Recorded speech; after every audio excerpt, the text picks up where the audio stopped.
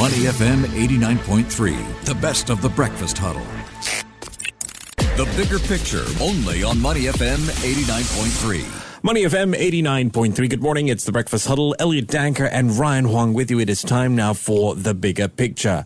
We are trying to read the room a lot this morning, Ryan, because we've got a case of strong economic data, yet the speculation continues. How does this factor in to the Fed's aggressive rate hiking stance that they brought up? We've got some Fed presidents set to speak later today as well, so you're going to expect more narrative on that. That is right. So that is playing out in the background as we try to absorb the latest data points. And overnight, we got the US Services PMI data rising to 56.9. That is a 4-month high and above the consensus forecast. So that is painting a picture of how the US economy is more resilient than expected. So that kind of feeds into expectations that the Fed is able to do more and might do more. And that in turn is raising bond yields and lifting the US dollar. And conversely, we are seeing pressure on other Asian currencies. For example, the Japanese yen now at its weakest in nearly 24 years. And we have the Sing dollar at around 1.406. That is near a 1-month low against the US dollar and is very close to touching its lowest in 2 years. So let's unpack this is Abhilash Narayan. He is the Senior Investment Strategist for Standard Chartered Private Bank. Morning, Abhilash. Good morning, Ryan. Hey, great to have you on. Now, let's talk about what's playing out in the markets. And it looks like a case of good news is bad news right now when it comes to economic data versus the markets. So the PMI data overnight, better than expected. How much of a surprise is this when it comes to the reaction in the markets? And how justified is it when it comes to Fed hike expectations? Well, you're spot on when you said that markets are treating good economic news as bad news for assets. And see, I mean, the ISM non-manufacturing or the services PMI data was certainly stronger than expected. But to explain the market reaction, we need to, link it to the other data points that we have been getting. And I think the most important data point to look at was the non-farm payrolls last week, where not only did we see a higher than expected job creation, but we also saw that more and more people are starting to come back to the labor market because the participation rate increased. And for the Fed, that could mean that the underlying economy remains fairly strong. So that does give the Fed a bit more room to continue hiking rates.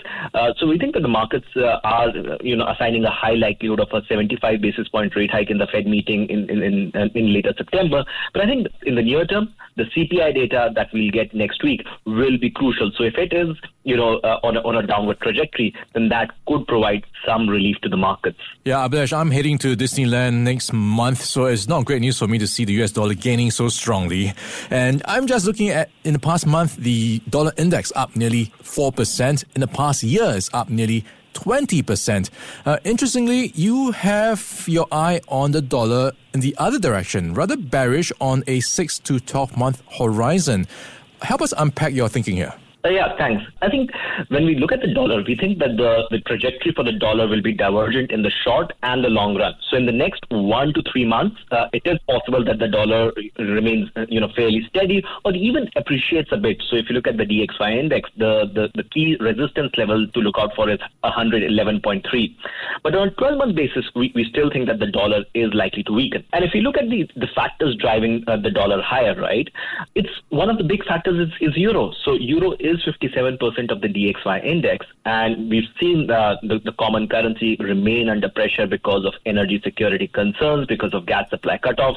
We've seen uncertainty as far as politics is concerned, and ECB has been behind the curve as far as hiking rates is concerned. But we think that, as we go along into 2023, we'll start seeing ECB hike rates more aggressively to curb inflation. We'll see U.S. economic growth slow down, and what that should mean is that the interest rate differential between U.S. and other currencies should come down.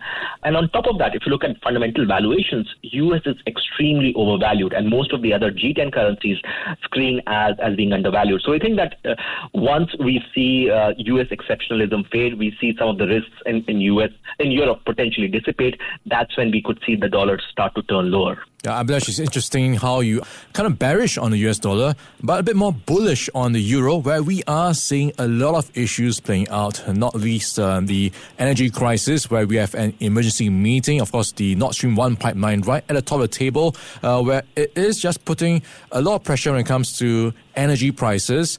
How much has been priced in? And I'm just wondering how bullish you are on the euro, considering all these issues.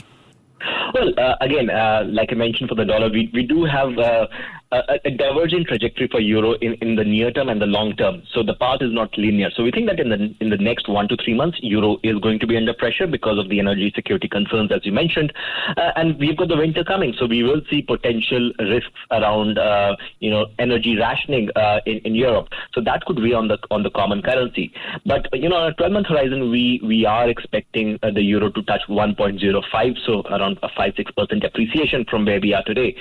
Now, if you look at the energy security situation, right? Obviously, the cutoff of gas from Russia is a big blow. But what Europe has done is it has progressively built gas reserves and gas storage over the past 3-4 months. So if you look at Germany's gas reserves, they are close to the 5-year averages. So obviously, let's not downplay the challenges there, but arguably Europe has taken steps in the last 4 or 5 months to sort of boost its gas reserves and gas storages. So, we think that markets will be volatile, but Europe and the common currencies should be able to muddle through this.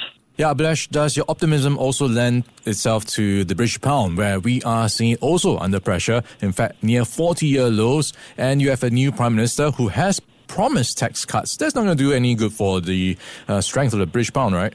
Well, British pound is a curious case. So we saw the pound jump sharply higher once we saw Liz Truss being announced as the new Prime Minister. But obviously, once she announced the plans for 130 billion energy security package, as well as her views on tax cuts, I think the biggest question for the markets is how sustainable is that going to be from a fiscal dynamics perspective? Because if you're cutting taxes and increasing spending, then in the long run, it does weaken the strength of the economy and the currency. So we think that in the near term, the pound could trade in a range-bound manner. So 1.175 is sort of a key resistance that we are looking at in the near term. But I think we need to get more clarity in terms of policies from Liz Truss to see how the pound could evolve in the next 3 months. But on a 12-month basis, we still think that Bank of England has a lot of room to hike rates from the current level. So we think the pound should appreciate to around 1.21 versus the dollar on a 12-month horizon. Yeah, Abhilash, just to wrap things up quickly, we've got one major currency to track, and that is the Japanese yen. Net 24-year lows against the dollar. It's been quite an easy ride to bet against the yen. When does the ride stop? Well, that's an interesting question, right? Because, see, the fundamental driver for yen weakness has been the monetary policy divergence. Bank of Japan has been firmly in a camp where it's not looking to tighten policy, whereas we all know that the Fed is tightening policy aggressively, and that's leading to an increase in interest rate differentials between the dollar and the yen. And that's probably driving some flows away from the Japanese markets as well. Now, in the near term, we think that 144 is a key sort of resistance to watch out for. And after that, we could potentially see 147 level being tested, which was the high around 1998. I think that the biggest question is whether the Japanese authorities will step in and try to intervene or calm the markets, whether is it an explicit intervention, or is it more of a signaling perspective? Because if you look at the positioning for dollar yen, obviously it is quite extreme. So it shouldn't take much for the yen to stabilize or even pull back a bit should market expectations get revised a bit more. But yeah, clearly it's one of the key currency pairs that we are watching out today. All right, 143 is where it is right now, and 144 is the level to watch.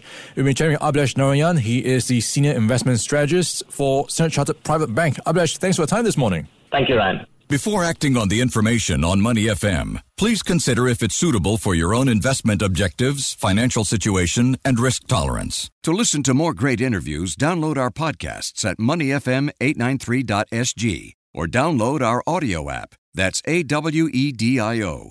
Available on Google Play or the App Store.